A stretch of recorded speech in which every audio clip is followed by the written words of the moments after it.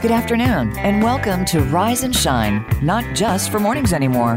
Do you want to help make the world a better place but don't know where to start? Join us as we explore the possibilities on today's show with inspiring guests, uplifting music, and new ideas. So let's get started. Here are your hosts, Lorianne Rising and Uncle Mark Olmstead. Welcome to Rise and Shine, not just for mornings anymore. I'm your host, Mark Olmstead. And I'm Lorianne Rising. And today, we're really excited about today's show. First, we're talking with a child care professional about how we can help children during these unprecedented times.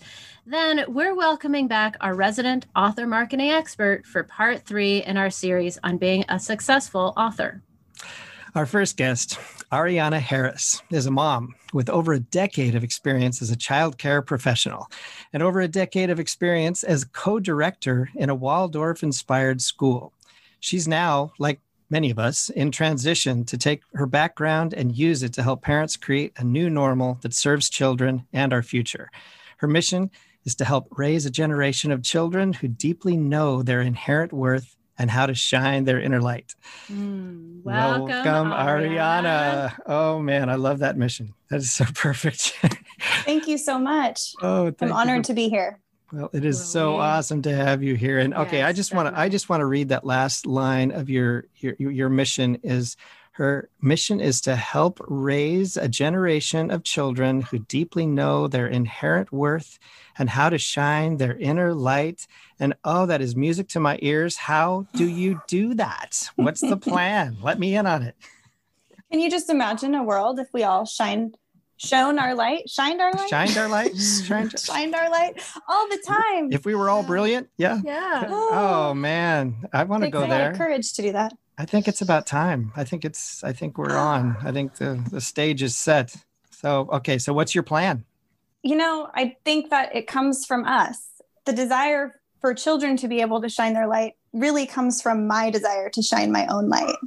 And living the 30 years that I've lived so far and this journey to discovering or reconnecting with my own light and the desire to shine, and knowing that it's not always easy because of trauma and circumstances and pandemics and pandemics, just toss things. Whatever, little things come up and right. And I just think it would be it's magical to be able to shine your light, and children have this ability to already. So just fostering that and not doctrinating them with not shining, which I think that we kind of tend to do in our culture with the reliance on validation from external situations or people, and losing touch with our own worthiness and our own connection with our light and our joy. So it's sounding like we already know what's needed, just basically get out of the way kind of thing, or get out of our own way. Yeah. I mean, you look at children and how they connect with each other and how they play and how they are so able to be authentic and so deeply know what they want and what they need in any given moment. As we grow up, we lose touch with that. We have relationship dynamics or situations that affect us that we kind of carry on with us and cloud our experience, and being able to push through that and reconnect with our own sense of authenticity and light and our own light and be able to shine that. I'm really curious because there's this way in which I'm really sensitive to the balance between, I have to socialize my child in a certain way.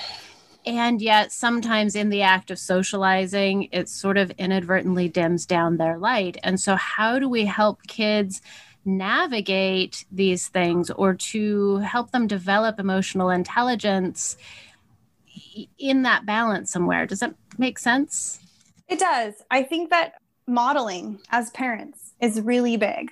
When we model a strong sense of healthy boundaries, not just with our children, but in all of our relationships, when our children see us standing up for ourselves, saying, that's not okay with me, or this isn't working, they understand that they have the right to do that too. When we are modeling our own emotional intelligence and talking about our feelings and how they affect us, our children feel like they have the space to do the same. And then it's on us to allow them to have that space and to be supportive and present for them, which isn't always easy or convenient at all. No, but it's hard, but as a it's mom. so important. It is so hard. And I mean, here's a story. The other day I was in a funk for whatever reason. Things were on my mind, I was having feelings that weren't addressed, because it's just not always easy to like pinpoint what's going on. You know, we were in this transition moment of trying to get out the door. I think we were going to go to the store, and my daughter, who's almost 5, she'll be 5 at the end of May. She said, in like kind of just the chaos in a moment, she's like, "Why are you being mean to me?" It stopped me in my tracks. I was like, whoa, hold the phone for myself. Like, whoa, hold on. First of all, I was so freaking proud of her. Can I say that? So proud of her for saying that, for telling me like, you're being mean to me. And it was so uncalled for me to be talking to her that way. And I don't know that I was really being mean, but I was being snappy and short and not patient at all. There was no patience happening. And I stopped, I got down on her level and I said, thank you. Thank you so much for saying that to me. I am so sorry. You didn't deserve that. I'm being impatient because I have other things going on in my experience right now. That's the kind of thing that I think is really important, to know that there's the space for you to speak up and say, whoa, this isn't okay. Or why are you doing this?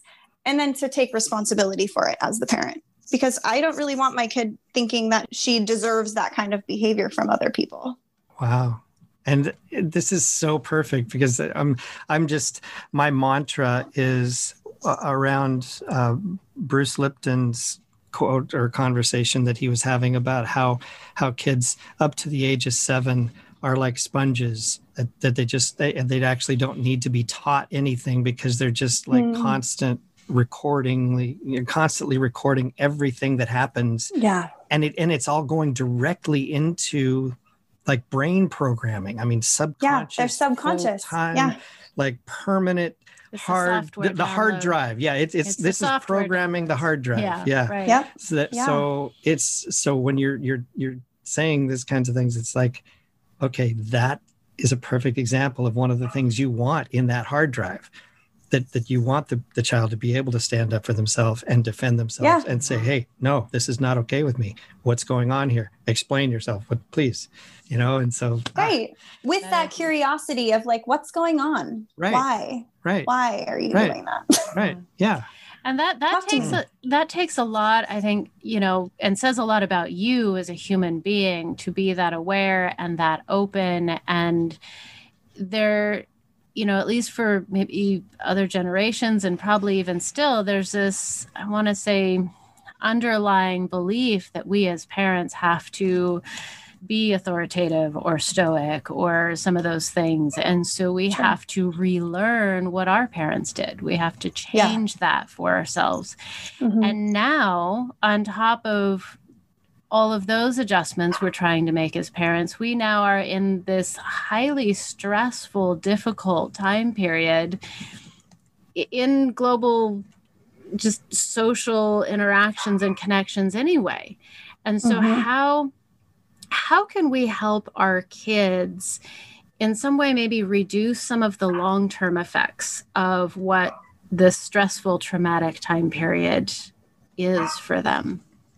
Oh, I wish that there was a surefire way to protect the children from trauma and this effects of, it's just impossible to know how this past year is going to affect all of us, let alone our children.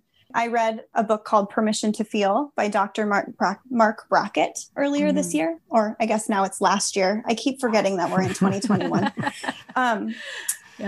And that helped me put into perspective how important my own emotional intelligence and awareness is.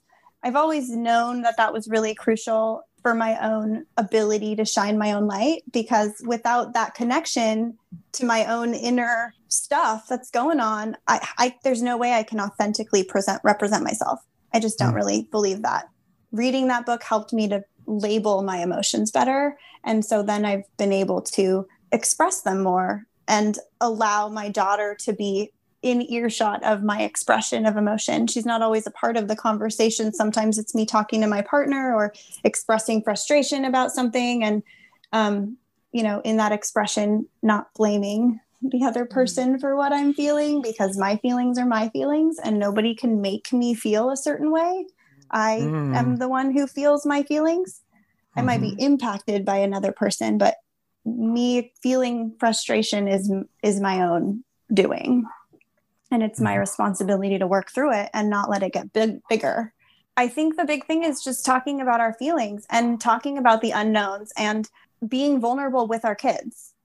I think we could probably talk for the rest of the conversation on just that point about being responsible for our own feelings and when we're the tendency, and I think the education that we have in this country, in this culture, to say that, this made me feel that way, or what you did made me feel this way. So why do you do things like that make me feel that way? Why do you do things like that make some?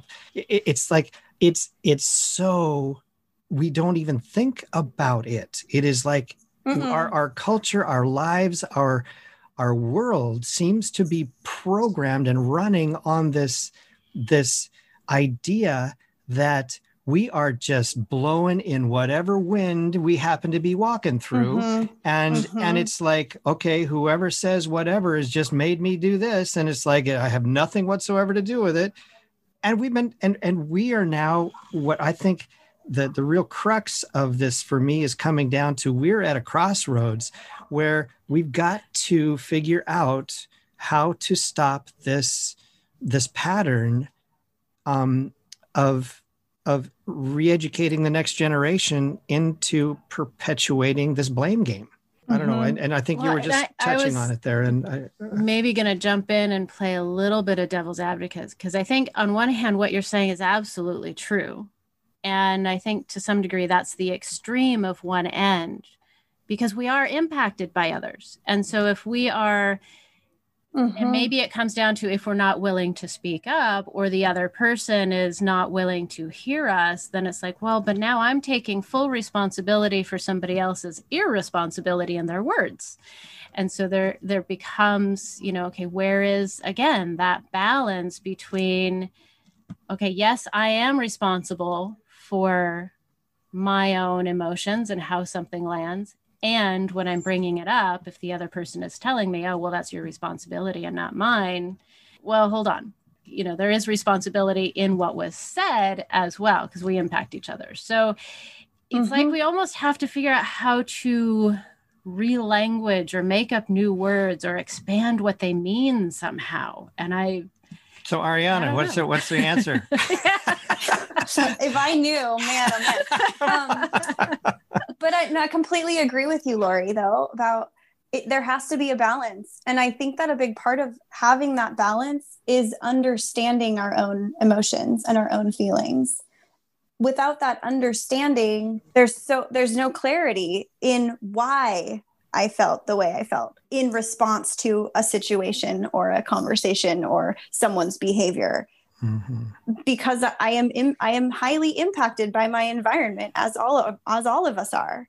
But without the clarity and the understanding of my own experience, I have no ability to have boundaries and make boundaries in those situations. Because you're right. Like I have been a person who has just taken the responsibility and the blame, or not communicated a boundary in a situation that didn't feel good because of my knowing that I'm responsible for my feelings. I've lived in that, like what Mark was saying, taking complete responsibility for my feelings, but not acknowledging the other piece of it, which is the other person. Like it takes two to tango, like I'm not alone in the situation. And it's really hard to navigate that balance. And I'm still learning. I'm still figuring it out. But what I do know is that if I acknowledge a feeling I'm having when it's little, then I just stop it in its tracks. And I don't let it have the opportunity to get bigger and bigger and bigger,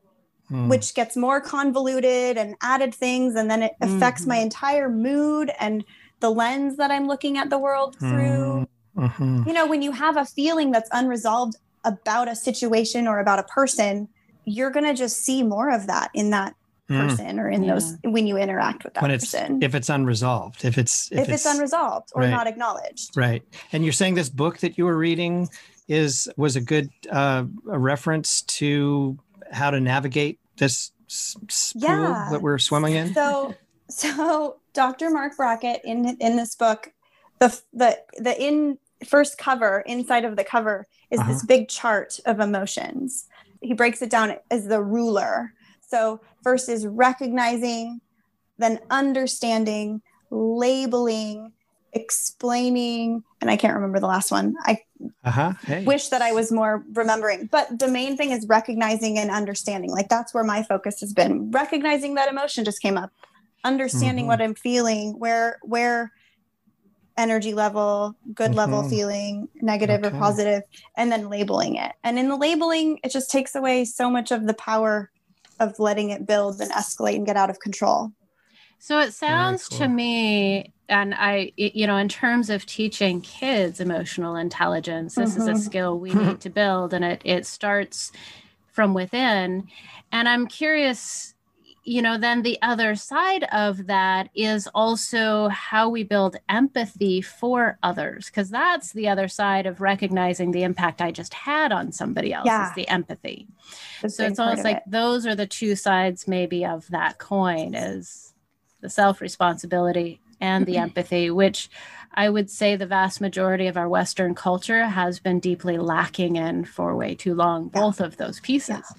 So would you say those are things that also help with that long-term stress or potential, ways of reducing trauma for kids too? I mean, I know you've been working with your daughter, earlier last year, you were talking about ways in which you were still working in the child care a little bit online, trying to provide tools and things for kids. And, what are some of the things that you did? I mean, beyond, I know we've talked a lot about emotional intelligence, but I know there's some other tips and other things that can be done. Yeah. So the empathy thing is huge. With our preschool that I helped build and create nearly 10 years ago, we started it. It's a Waldorf-inspired preschool, along with various other, best practices is what we always kind of tease. But our main focus has always been the social and emotional foundation for children, which means navigating relationships, teaching that empathy and ability to be in every dynamic of a relationship. Like, sometimes we do something that somebody doesn't like, and then being able to recognize in the other person's face or behavior that wasn't okay for them. And then checking in or acknowledging, they didn't like that. Are you okay? Not jumping to, I'm sorry right away, but asking, giving them the opportunity to say something if it didn't work or if they didn't like it. But then the other side of it is having something done to us that we don't like, and then getting the opportunity to say, I don't like that. Please stop.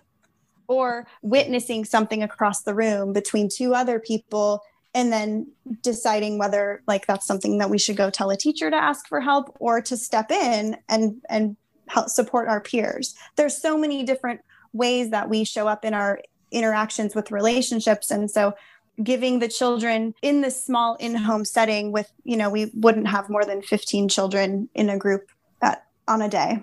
Giving them the language and the tools to navigate those conflicts and dynamics of relationships, and getting on their level and being like, look, I see, you just knocked over their blocks. Look at her face right now. Did she like that? Did that feel good for her? Was that kind? And then giving them the opportunity to reflect and talk about it, and then be accountable for their mistake. I'm sorry that I did that. Are you okay? And I always like to have the children say what they'll do differently next time. Next time I will. What will you do differently next time? The three kind of umbrella questions or guidelines that we followed at preschool are: be kind, be safe, be a helper. And those were things that we'd kind of say them as a group, as a mantra, as part of circle time. I can be safe. I can be kind. I can be a helper. And then we say, I am safe. I am kind. And I am a helper. And then ding, ding it into their heart. I love that. All right. I did too. I love Oh, the very children cool. always love it. Ding. Touching, but checking for our checking audience, in that's about touching those, your chest with your touching your fingers as you chest. go Oh, yes. ding. Yes, Yeah. yes. Spiraling your fingers Spiraling in a the circle fingers in a and then circle and then touching your chest, going ding. That's good. having those consistent 3 things to check in on, like, are you being safe right now? Was that a kind choice? And then having it be a conversation, like, what are the ways that we can be safe with each other? And then give the children the opportunity to talk about it and reflect on that and give examples. Nice. And then also redirecting, like, it's time for you to make a safer choice, or it's time for you to make a more helpful choice right now, and kind of putting it in their hands and letting them make that decision and take ownership for their bodies.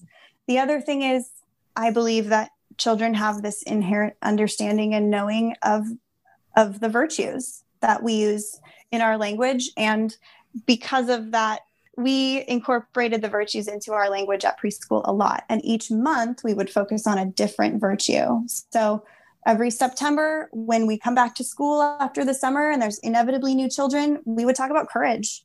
And courage is doing something even when we feel scared. Absolutely. Because what are some of the other it's virtues? not always easy to come to. Some of the other ones, respect, kindness, patience, responsibility, accountability, independence, cooperation.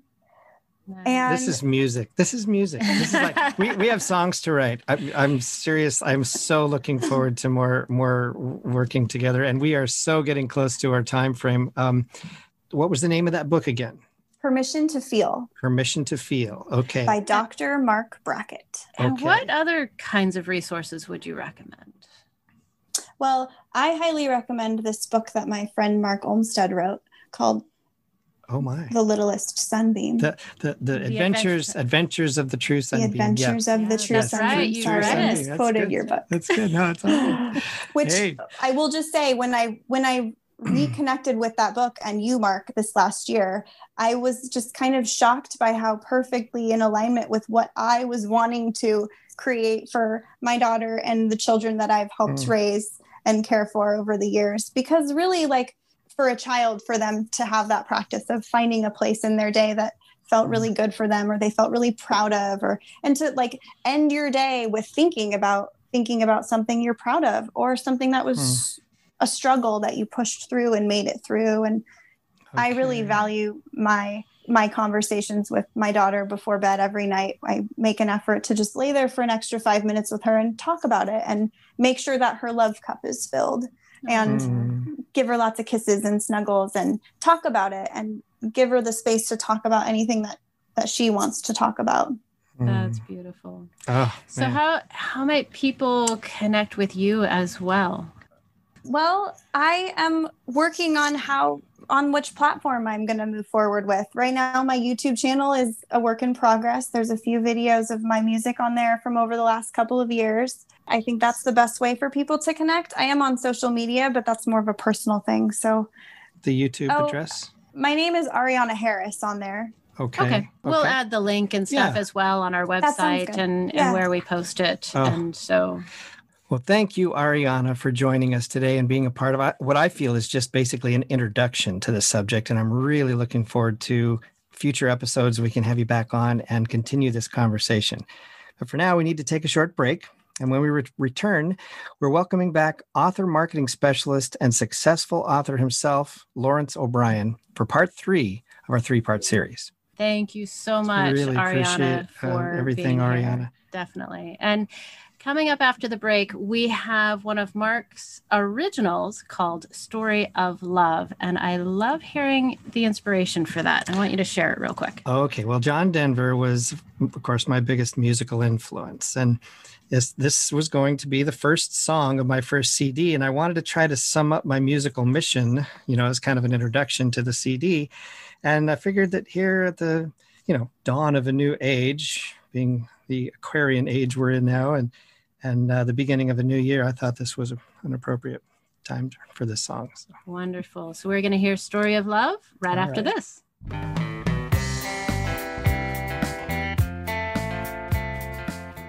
Become our friend on Facebook. Post your thoughts about our shows and network on our timeline. Visit facebook.com/Voice America. In our changing world, how can you protect the self-esteem, confidence, and dreams of the children you love in just 5 minutes a day, even from a distance? To learn more about Uncle Mark's Best Indie Book award-winning kids book, his music, and resources to support families, visit TrueSunbeam.com. And if you're an author or musician with a similar mission, learn how to be a guest on the Rise and Shine radio show. Visit Uncle Mark at TrueSunbeam.com. Are you a woman who's tired of staying silent and people-pleasing at the expense of your own health, wealth, and happiness? Discover the roadmap to self-confidence and freedom in Lorianne Rising's international award-winning book, You, Rising, Reclaim Your Life. Live your purpose. And if you're an author whose nonfiction or memoir makes a powerful difference, you're invited to be a guest on the Rise and Shine radio show. For books, resources, and show details, visit LorianneRising.com.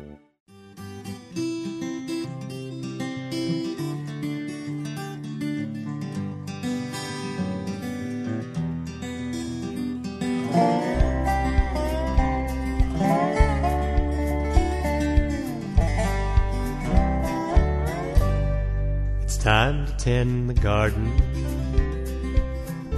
where I sow tomorrow's seeds, for the soil tends to harden and it's good at growing weeds. As long as I remember to take care of what I sow, with a little love and tenderness, God's revealing what can grow.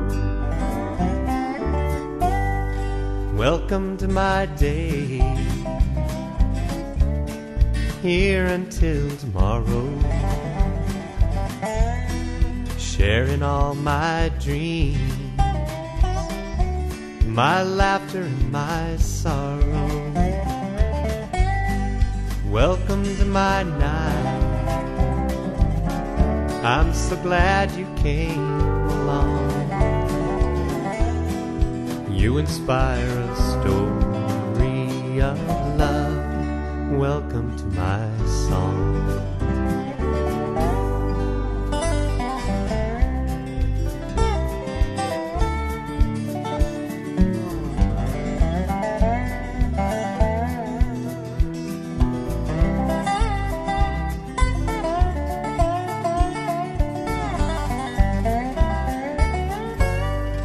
Following the seasons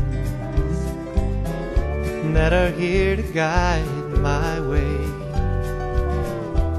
I've come to know the reasons why I lived through yesterday,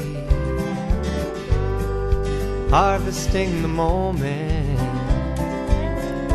for the song I'm here to play, choosing what will grow tomorrow by the seeds I sow today. Welcome to my day, here until tomorrow, sharing all my dreams, my laughter and my sorrow. Welcome to my night, oh, I'm so glad you came along. You inspire a story of love. Welcome to my song, living out this story of love. I love you in my song. Welcome back. You're listening to Rise and Shine, and that was one of Mark's originals called Story of Love. You can download it as a single or check out the entire Star Child album on his website at TrueSunbeam.com. Our next guest is back again for part 3 of a 3-part series we're doing on being a successful author. Lawrence O'Brien has had 3 novels published by HarperCollins. One has been optioned twice to become a movie. and his work has been translated into 10 other languages. His first novel, The Istanbul Puzzle, was shortlisted for Irish Crime Novel of the Year and won the Southern California Writers Conference Grand Prize. He self-published Social Media is Dynamite for Writers, 2 additional novels in the puzzle series, and 3 novels in a series set in the late Roman Empire, starting with The Sign of the Blood, about the first Christian emperor. His new thriller series is set in the pandemic. Lawrence also founded the International Dublin Writers Festival and Books Go Social to help writers connect with readers. He's been a busy guy. Welcome back, Lawrence. Great to have you back. Hi, everybody. It's great to be back here. And hello, everybody listening. Absolutely wonderful to have you back, man. Our first conversation in this series in November was about the writing process itself. And part 2 in December was about marketing. And today we're really excited to focus on writing as an aspect of healthy living. So first of all, really curious, when we talk about writing in relation to health, what does that really mean? I think it's really important, writing for health, because writing gave me a purpose in life. And purpose for me meant a way to believe in myself, a way to believe that I could make a difference in the world, that my life was going to provide something and that I could create something. I got really bored with the corporate life I was living 20 years ago, really bored with the rat race. Every year you start in January and you've got the same targets. I was in sales. Every year you've got to get up there and do great again. And it didn't seem to have created anything. So writing gave me a real sense of purpose. And later on, I've been reading these statistics, and I just saw one recently, which said that people live longer when they have a sense of purpose. So that means if you retire or you're just living your life and you don't have a real sense of purpose, what am I doing? I've got to keep going. If you don't have a sense of purpose, you simply die younger. So for me, that's about health. And it's a weird connection between our mind and our body and our health. So a sense of purpose for writing is, now there's many types of writing. So I'm not saying it has to be writing novels, writing any type of books. It could be journaling, it could be writing plays, it could be any other aspect of writing. So that they give us something that'll provide us with that feeling of a reason to get up in the morning. There's a reason I'm doing things, a reason to finish work early, a reason to get up earlier and push myself a little bit, to work a bit harder, to move something forward. I'm working on this project. And it can take time to become a better writer. You have to learn it. It's like a craft. You wouldn't expect to pick up paintbrushes and be able to paint a wonderful picture on the first day. You say, okay, I'm going to learn the craft. I'm going to learn about the colors and the paintbrushes and the different types of paints. And it's the same thing with writing, learning about dialogue and learning about how to structure a book of whatever type, or do your journaling. You've got to learn the structure of things. So once you get involved in the process, and then you find, okay, I'm going to write a story, perhaps, something about my grandparents who came over in the gold rush, or they were involved in whatever they were involved in, or about a cousin who did this, or an aunt who did that, or some story about villains in space that I'd like to write it better than Star Wars or Star Trek, that I've got an idea for something that's even better than that. And the nice thing about writing is you never know what's going to happen, right? If you finished a story and, somebody could, in the future, could read it and say, okay, let's make that into a TV series. What a wonderful idea. Or I want your journaling about the gold rush. I want your journal to go into a local museum or whatever. So there's lots of different opportunities, and it gives us a voice. So that, for me, the healthy aspect is proven. they've done this before about music, that music helps people in all sorts of difficult situations, that it can improve your health listening to music. And I firmly believe that writing is a similar thing. It can improve your health, first of all, by giving you a purpose, and getting you sitting down at the table, doing some writing, and giving you, sometimes this can be your secret purpose, which is really nice, that you don't have to tell anyone in your family. You just have your journal and you tell people, you write down, you tell people as little about it as you want. You don't have to tell anybody, but this is your secret purpose that you can have. Now, if you want, you can tell everybody, but at the beginning, it's often something where you're afraid. You think, oh, my family might say something. I think you're crazy or whatever. I had people say to me, oh, he's just a dreamer. You know, they said to my wife, oh, your husband's just a dreamer. Okay. You know, he's never going to get published. And then, you know, I did get published, so that proved them wrong. And the most important thing, you don't have to be that talented. I've got to tell you straight, because I'm not that talented.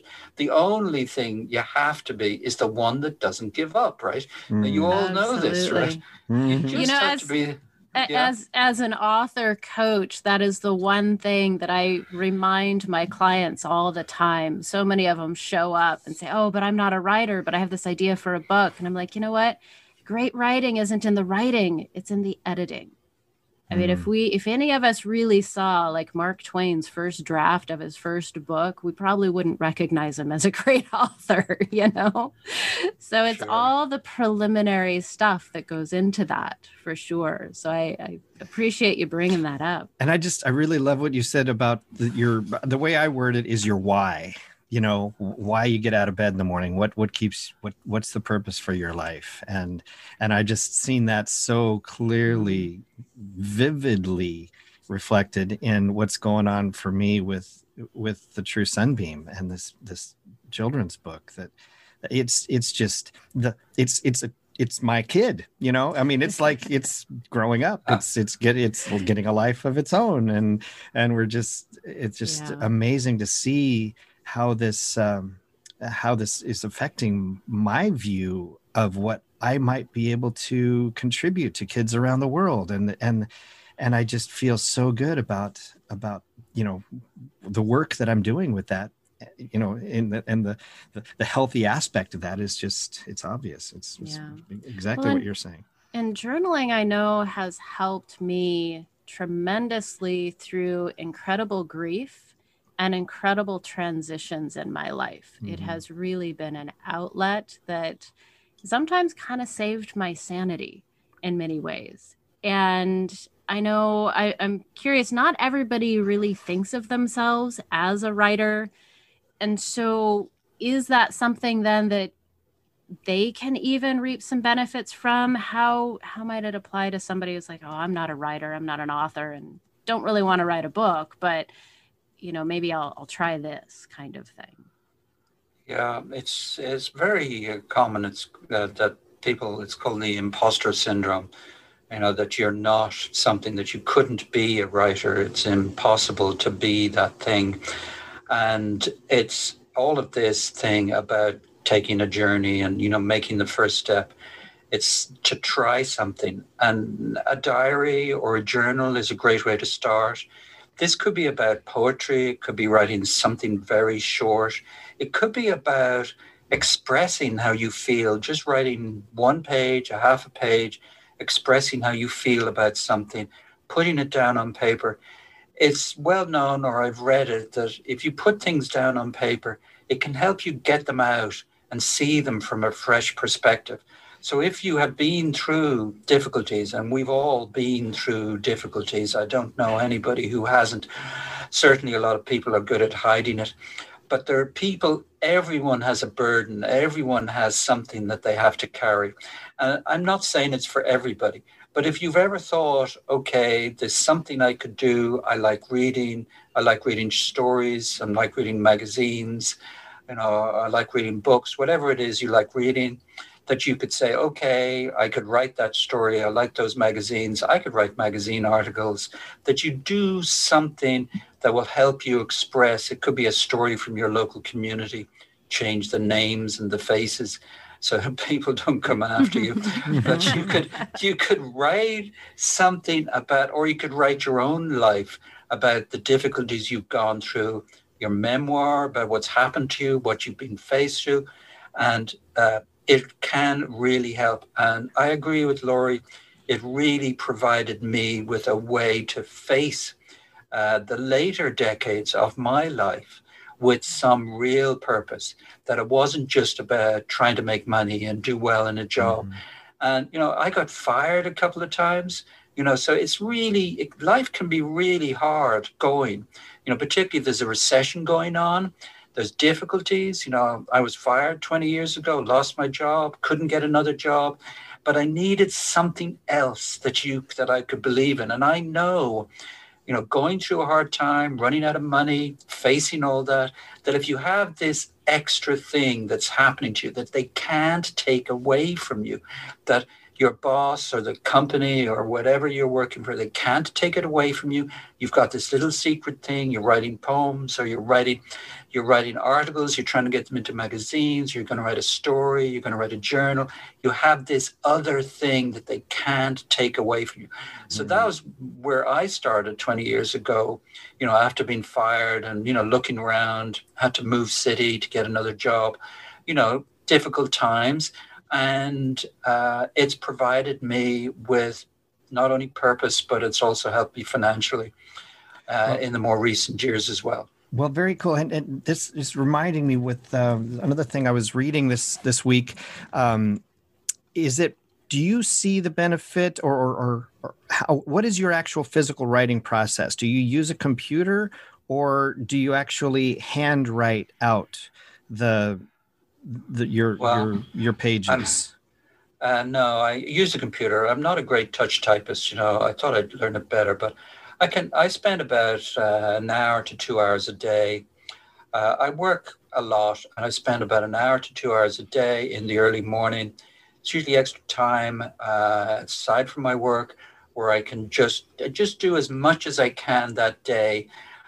If some days I have to do more work and I can't do as much, or I'm tired for whatever reason, and I don't do it. But most days, and what I really enjoy is going to bed and feeling a sense of accomplishment. I'm put in another 1,000 words today.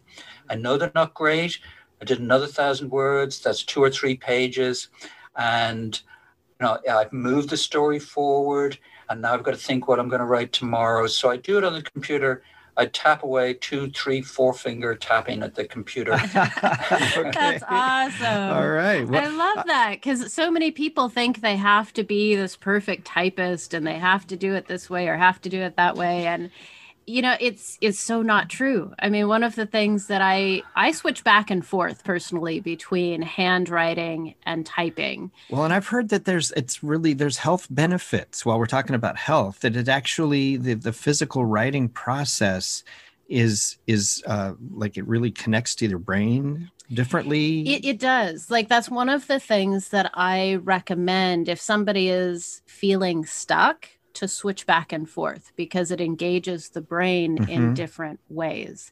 And handwriting will often slow us down more. And sometimes that's a good thing. I've seen that too. The other thing is switching locations.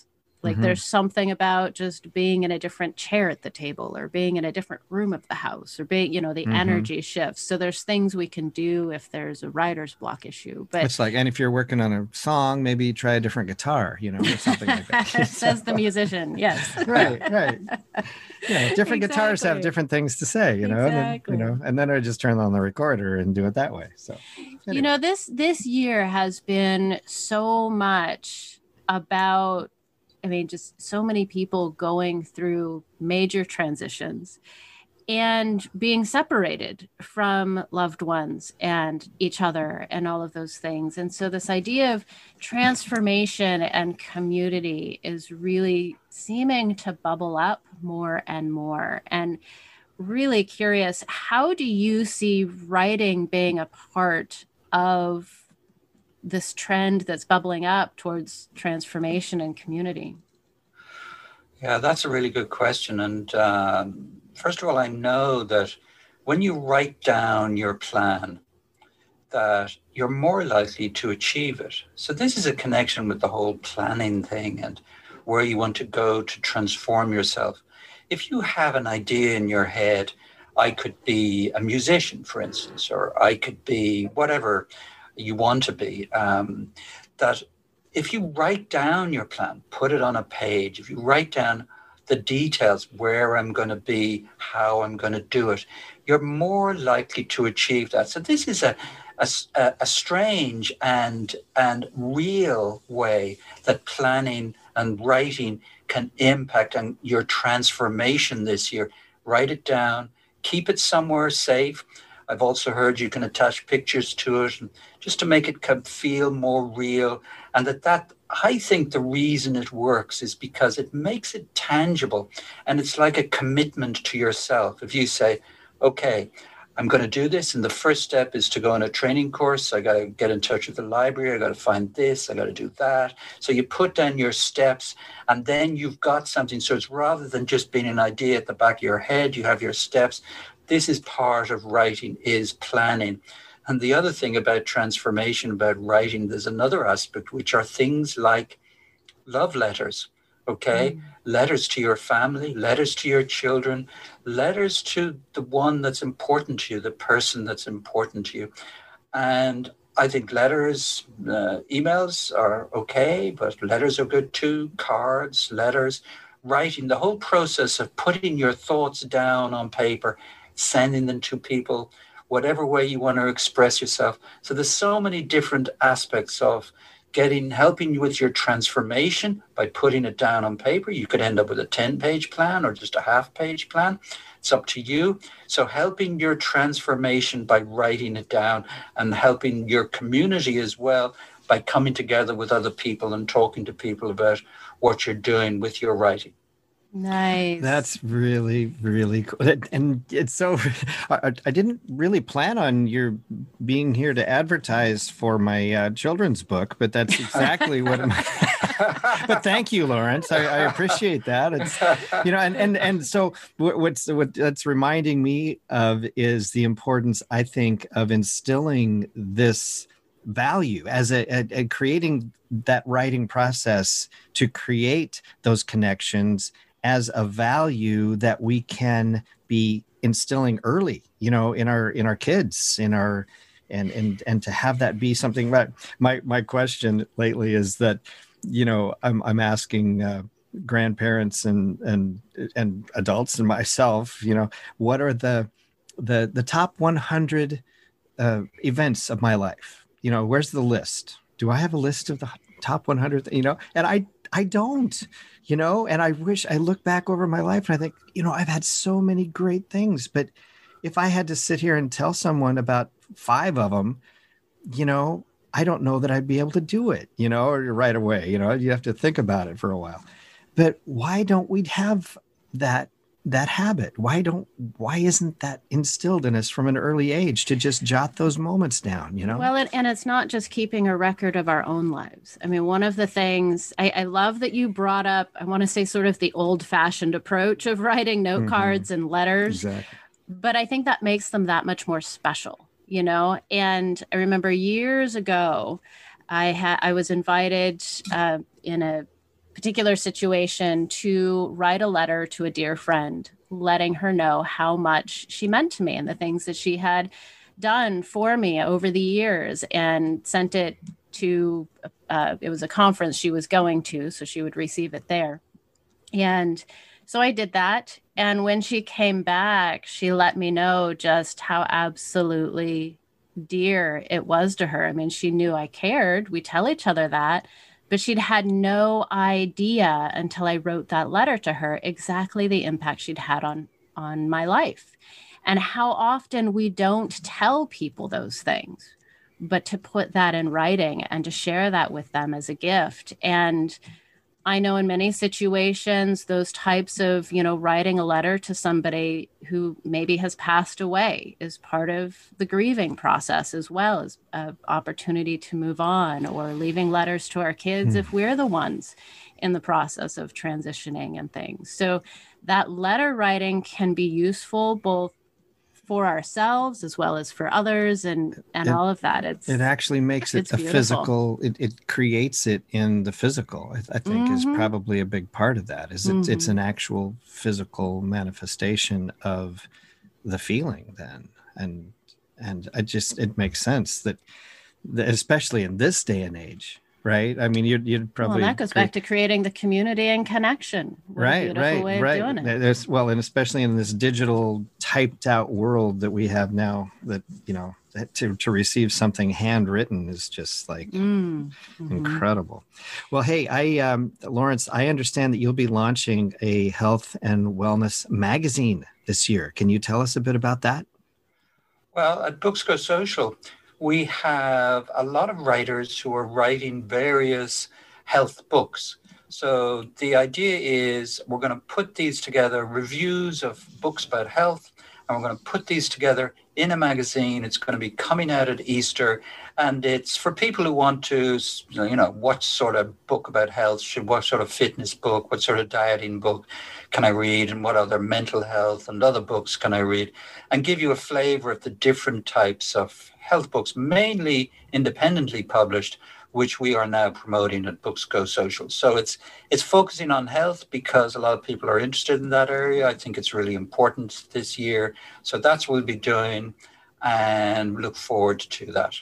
All right. And that's nice. And we're the kinds of is there any range of health subjects that the chapters that are set up already, or yeah. Well, we have articles. We've got a variety of people who've already submitted or have suggestions for articles, but it's still a little bit early for the details on it. But the main thing will be a selection of reviews about books about health, different aspects of health, for people to see what types of books are being produced now. And it's an opportunity. There are a lot of people out there who want to write about health, who want to write about what they've done to improve their health, memoirs about how they've improved their health or what they're cooking or eating. It affects a lot of things now. I know my wife is cooking a lot more, and we've got, healthy eating is really important. And so I think those things have a real impact. So we'll be including a lot of areas about healthy eating, healthy living, anything related to health. It's a big subject now. All right. Really fantastic. Well, congratulations. Yeah, exactly. That'll be fun. This will be, and so we'll have to get together and talk about that one. Definitely. Well, hey, we're getting to the end of our show for today, but I do want to make sure listeners know how to get more information about you and make sure that they're ready to receive the magazine too when it comes out. So what's the best way for them to do that? Sure. If you go to booksgosocial.com and sign up, there'll be a pop-up will come up and ask you to sign up. Would you like to be a reader, receive free ebooks? And you can just sign up there and receive occasional emails from us. There's also links there to our training courses and our site for writers as well to help you if you're a writer. Awesome. Okay, books. Well, I can vouch for how valuable that site is, because as a newbie author years ago, I found you and I've been following you ever since. So I love the work that you're doing. Booksgosocial.com. Yep. Yeah. Awesome. Okay. Well, thank you so much for being here, Lawrence. Really appreciate it. I got to say, I thank both of you. This is a great session, and you do these really well, and it's been a joy being part of it. Thank you, Uncle Mark and Lori-Ann. Very much appreciate you too, Lawrence, and for sharing your wisdom and all your experience. It's been fantastic, Lawrence. So, but before we go, we want to remind you that Lori-Ann and I are on a mission to create a world that works for everyone and uplift voices like Lawrence that aren't typically heard, even though he's worldwide. So if you or someone you know is an author, a musician, or an innovator who's challenging old paradigms and opening hearts and minds, we want to help you reach out to our worldwide audience. Visit riseandshineasone.com to learn more.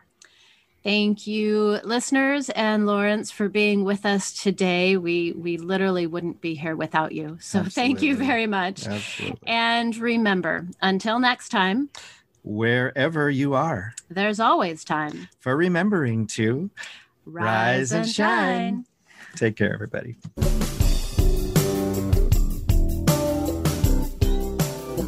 Thank you for listening to Rise and Shine. Please join Lorianne Rising and Uncle Mark Olmsted for another great show next Tuesday at 3 p.m. Eastern Time and 12 noon Pacific Time on the Voice America Variety Channel. Until then, keep rising and shining.